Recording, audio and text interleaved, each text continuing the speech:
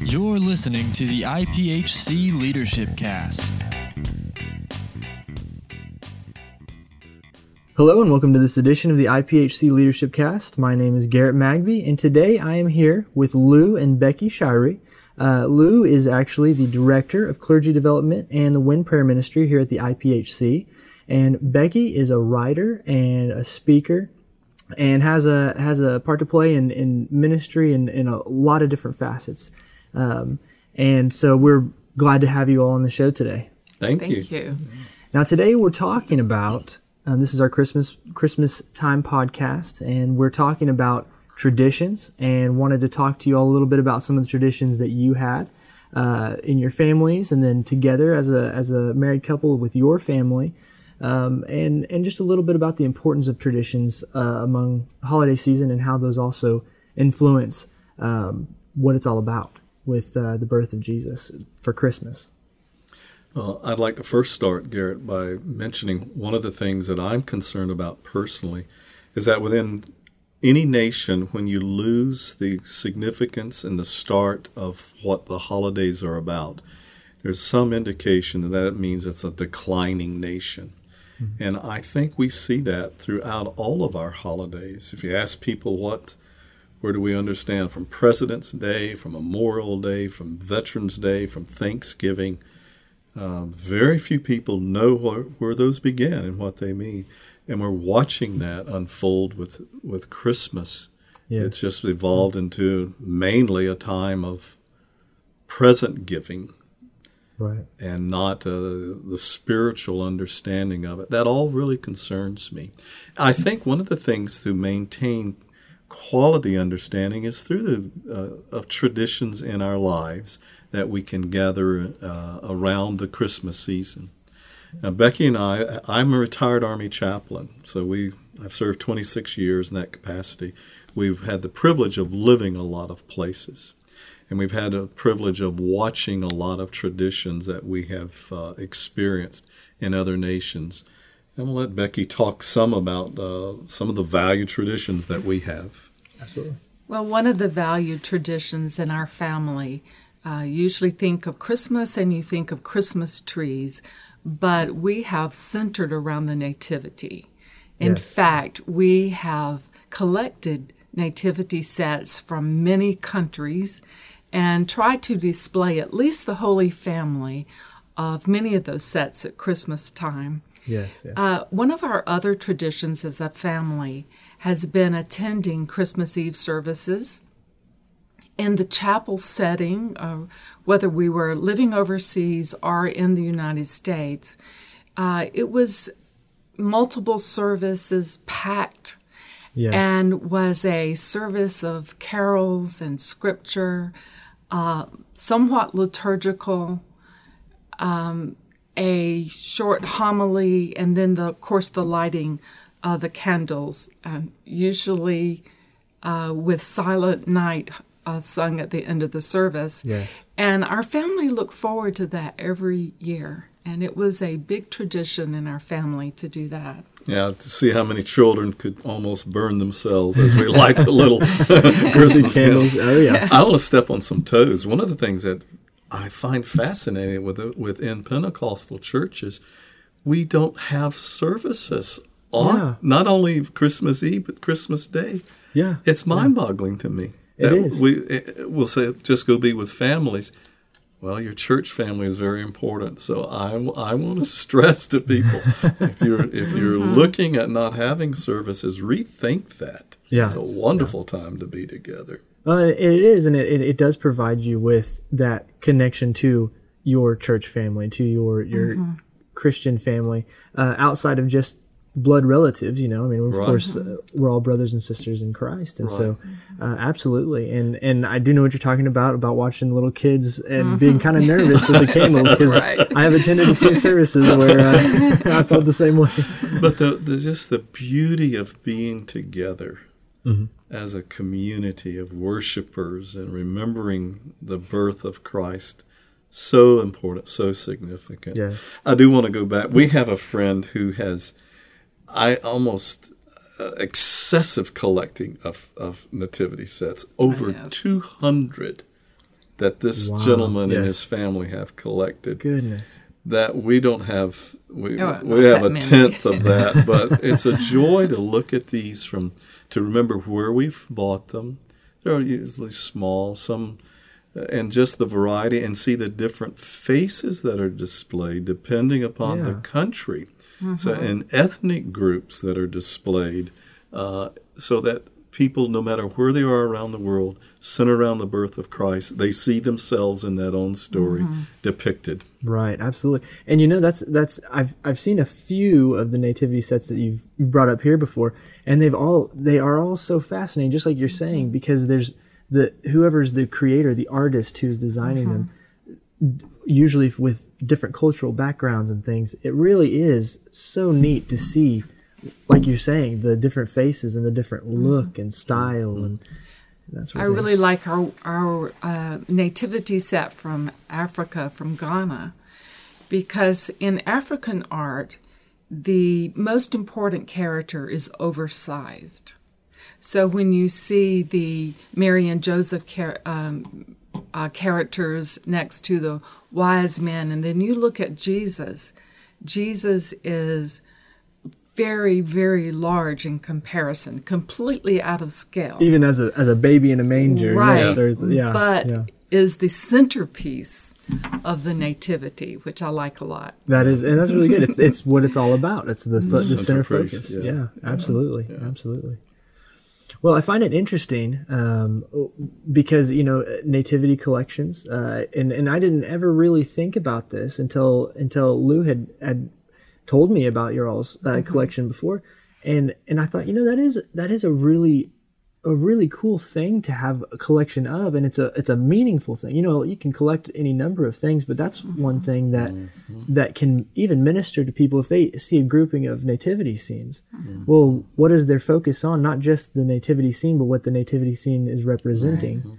And of course it brings your focus back to, and I like how you said that one of the main focuses whenever you do prepare for decorations with Christmas is nativity scenes. Right. And of course you have Christmas trees and things like that, but they don't draw you back to the meaning like a nativity scene. I actually learned today that one of our fellow workers in the GMC, Gary Bryant, has given a nativity scene set to his wife every year that they have been married. It's part of his tradition of purchasing for them. Really? I've not talked with Gary about that. Somebody else shared that with me, and I thought that is very, very special. And so he looks for sets from throughout the world too. So we have at least two in this building. We're doing the same. And your friend that you were talking about, not in the building, but he's got over 200. Yes. Yes. Quite a collection. He actually pastors a church. He just retired from the military. He pastors a Lutheran church. That's his denomination in Lawton, Oklahoma. And one of the things, he knew that this church had a large family fellowship hall, and he was looking forward to displaying all of his 200 sets in that hall. I haven't asked him, I haven't seen it, but I suspect he's been able to do that. I'm sure that's quite a sight. That's too. A lot. That would be a lot. That'd be a whole museum worth right there. Absolutely. We've also lived overseas, and so it was a lot of fun to live in Europe and to be exposed to the different cultures and the different ways of celebrating. And one of the things that we observed when we lived in Belgium is that children would put a shoe out on a certain day. I think it's December 6th, but I might be wrong about that. And it was when St. Nick came to the house and filled the shoe with candy and fruit. It wasn't the same as their Christmas celebration, but it was still a fun tradition that our children did when we lived overseas. We didn't bring it home to the U.S., but it was fun while we lived there. While you were there. And is that, now, when you go down the street, do you just see just shoes out in front of every house, every home? Most of the shoes were Dutch. There were wooden shoes, but you could put out any shoe. Any shoe. But our children had Dutch shoes that were wooden, like clogs. Yeah. And actually it was smart because it held a few more things. Right. You'd rather have the bigger clog than you would, a small Nike shoe or something. Right. We also enjoyed the Christmas markets in Europe. Yeah. And I remember my very first one was in Salzburg, Austria. Wow. And I'd heard the song over and over again, the carol about chestnuts roasting over the open fire. Yeah. But I actually saw that. I thought it was made up. And they still do. It's part of and it was on the street side, and there were chestnuts roasting and beautiful ornaments in the Christmas market. In fact, that's what we did. That's another thing we collected when we lived in Europe, were handmade wooden ornaments. Oh, very cool. And hand-painted, and they've dressed our Christmas tree every year since then. Oh, that's wonderful. Collecting different ornaments from all... Yes. Most of them are small. They're toys, and they're scenes depicting family life. But they're on our tree this year. You just put them up yesterday. So they're ready for the season then. They're ready for the season. Excellent. I think one of the things we really wanted to share is, even though you may, as in the military, where people live away from their families, how important it is to establish your own kind of traditions within families. Yes, yeah. And to watch, we have now almost adult grandchildren. So we're watching the second and see what happens with third generation of some of these traditions that have been carried on. Yes. Very important to have that. Oh yeah. Well, and it keeps not only does it keep the right focuses in place, but it also helps the family over all of the years stay together and in tune with one another when celebrating, when getting back together. Those traditions keep that family atmosphere passed down from generation to generation. Yeah. Garrett, I'm aware that you have been married less than a year. Less than a year, yes. And you and Heather are about to have your first Christmas together as a couple. Yes. And it's always interesting watching how people bring from each sides of families whatever they think needs to be done. Yeah. Okay. And I'm curious as to how you and Heather are working through this. Well, for us, it's kind of, we're very blessed in the fact that our families have been very similar in some of their Christmas traditions and some of their the things they like to do to prepare for Christmas and that sort of thing. There are a couple things on my side of the family. For instance, one of our traditions that we do every year, and it's really, I would say it's really due to my aunt, my dad's brother's wife.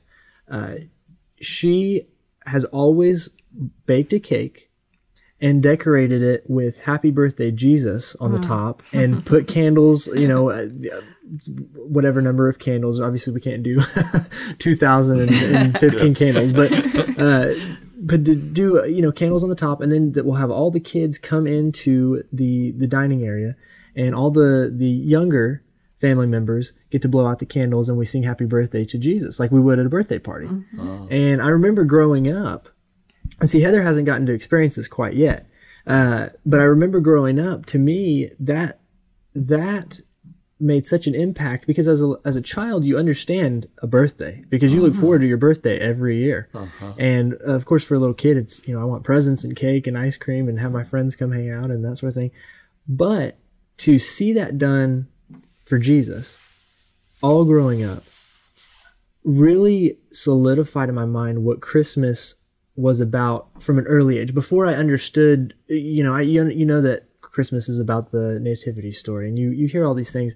But then as a little kid, to physically go and sing "Happy Birthday" to Jesus and have that on the cake, and there we would always take the manger with the baby from a nativity and put it on top of a little plastic one and put it on top of the cake. So to see that really impacted me growing up, because I knew I felt like, okay, we're celebrating Christmas, but for the reason that we're supposed to celebrate. And we're not, we do all the fun presents and we do the stockings and Christmas tree and things like that. But to just have it come back to that. And that was something that stood out to me. And Heather will get to sing Happy Birthday to Jesus this year. And I don't know if she's experienced that with her family.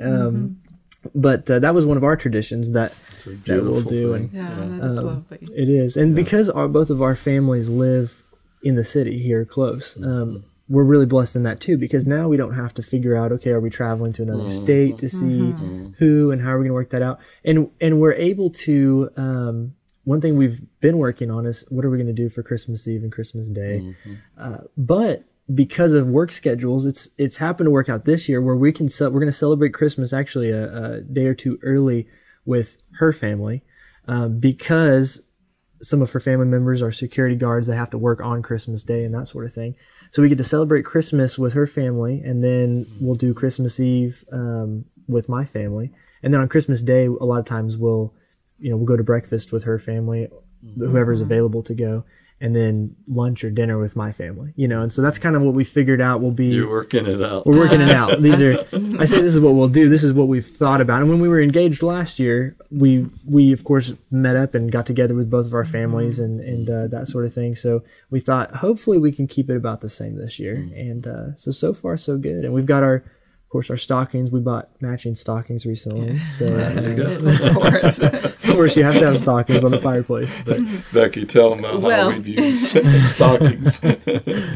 I decided that when our children were young, if they had a stocking at the foot of their bed, then it might give us extra time on Christmas morning, that maybe an extra hour of sleep. So to make sure about that, I made extra large stockings, which was great when they were young because I could put coloring books and crayons, and I put games in them. And I really thought about it to make sure that they had plenty of things in that stocking to keep them busy.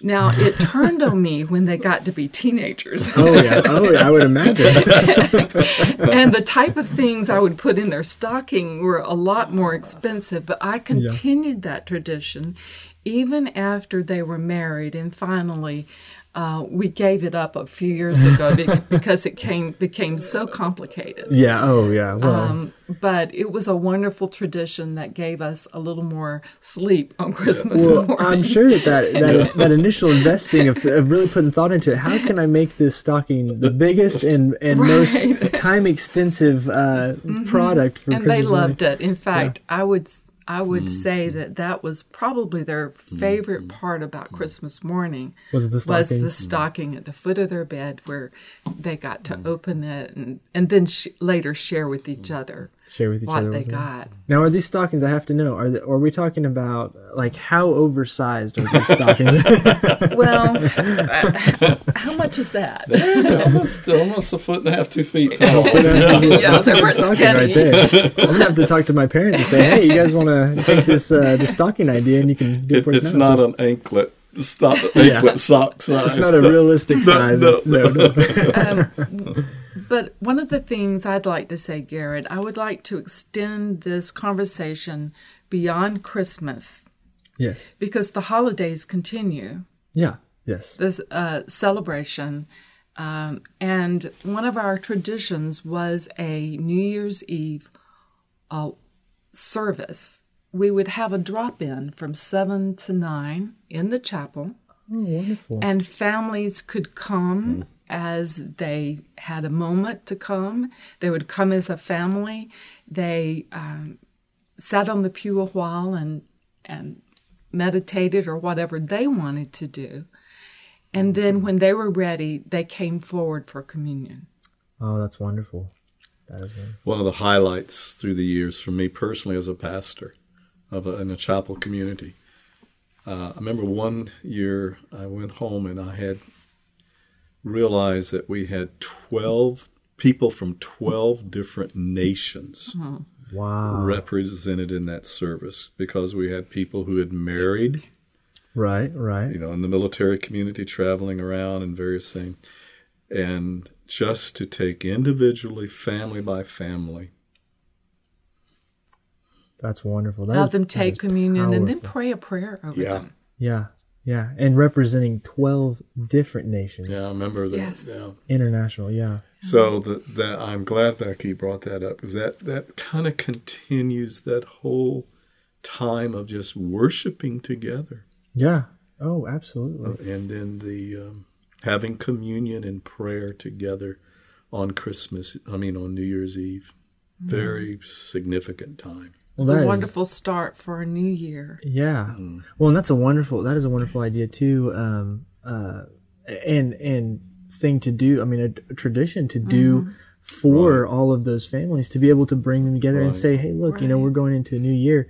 It's not, we don't live out the whole year so that we can just celebrate for one month, It's we want to prepare this upcoming year for every day. And it's the church community again coming together. Yeah. Well, that reminds me of the times where, anytime we've had a general conference or a global assembly or things like that, where all of these nations come together, and then a lot of times there'll be a prayer in 8 different languages or 10 different languages or however many, and it's just hearing those prayers, even though you don't necessarily know exactly what they're saying in these different languages unless you speak those languages. Through your spirit what's being, and it's just it's so powerful to hear every nation, and or to have so many people together from all over. Yeah, we had an experience when we lived in Belgium, and we lived at a NATO base, and so there were the representatives from all the NATO nations. 14 countries. Wow. And we would have a unity service every year, and we would pray the Lord's Prayer, and each country group would pray in their own language. At the same time. In unison. Wow. And it was such a beautiful experience, and we could really see in a big way how big the bride of Christ is, and how worldwide, and that broadened our experience. Another thing that broadened our experience and extended our holiday celebrations while we lived in Europe was traditionally the wise men came on January 6th. On January 6th? Yes. And so on January the 6th, in much of Europe, they bake a king's cake and put a small plastic king inside the cake. And when the cake is sliced, hopefully someone gets the king. And that person is crowned and is the king for the and celebrate that particular part of the Christmas story. Which that ties in, I think, with what your family has done with having the manger. So you go from celebrating the birth, and then the recognition of Jesus as Christ, the King. The King, that's so it true. ties it all together. Yes. Yeah. I love, and that's one thing about traditions that is so powerful, is to think about the fact that not only do they a lot of times correlate with one another, but they also are so symbolic that they can help teach just through that tradition. They can teach generation after generation. For me, it was when I was a little kid, just singing Happy Birthday, Yes.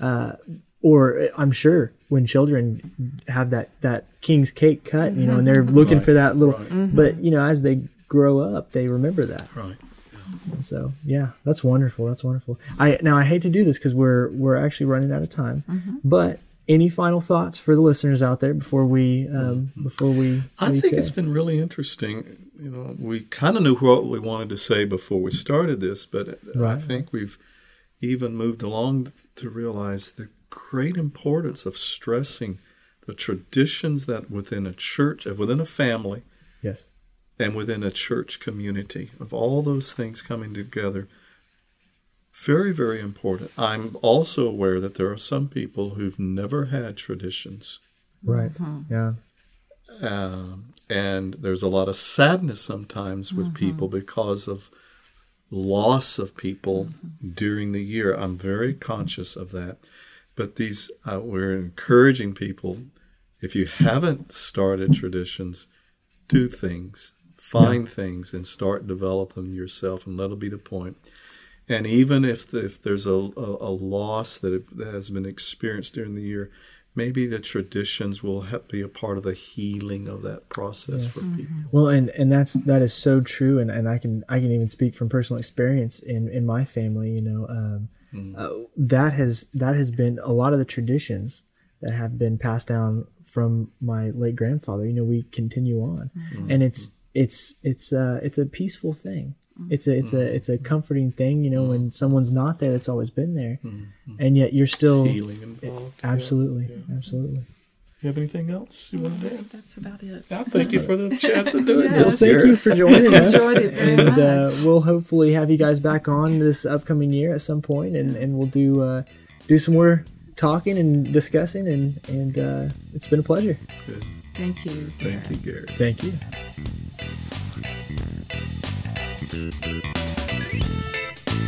Thank you for listening to the IPHC Leadership Cast. For more information on the Leadership Cast and other church-related resources, please visit www.ipHC.org.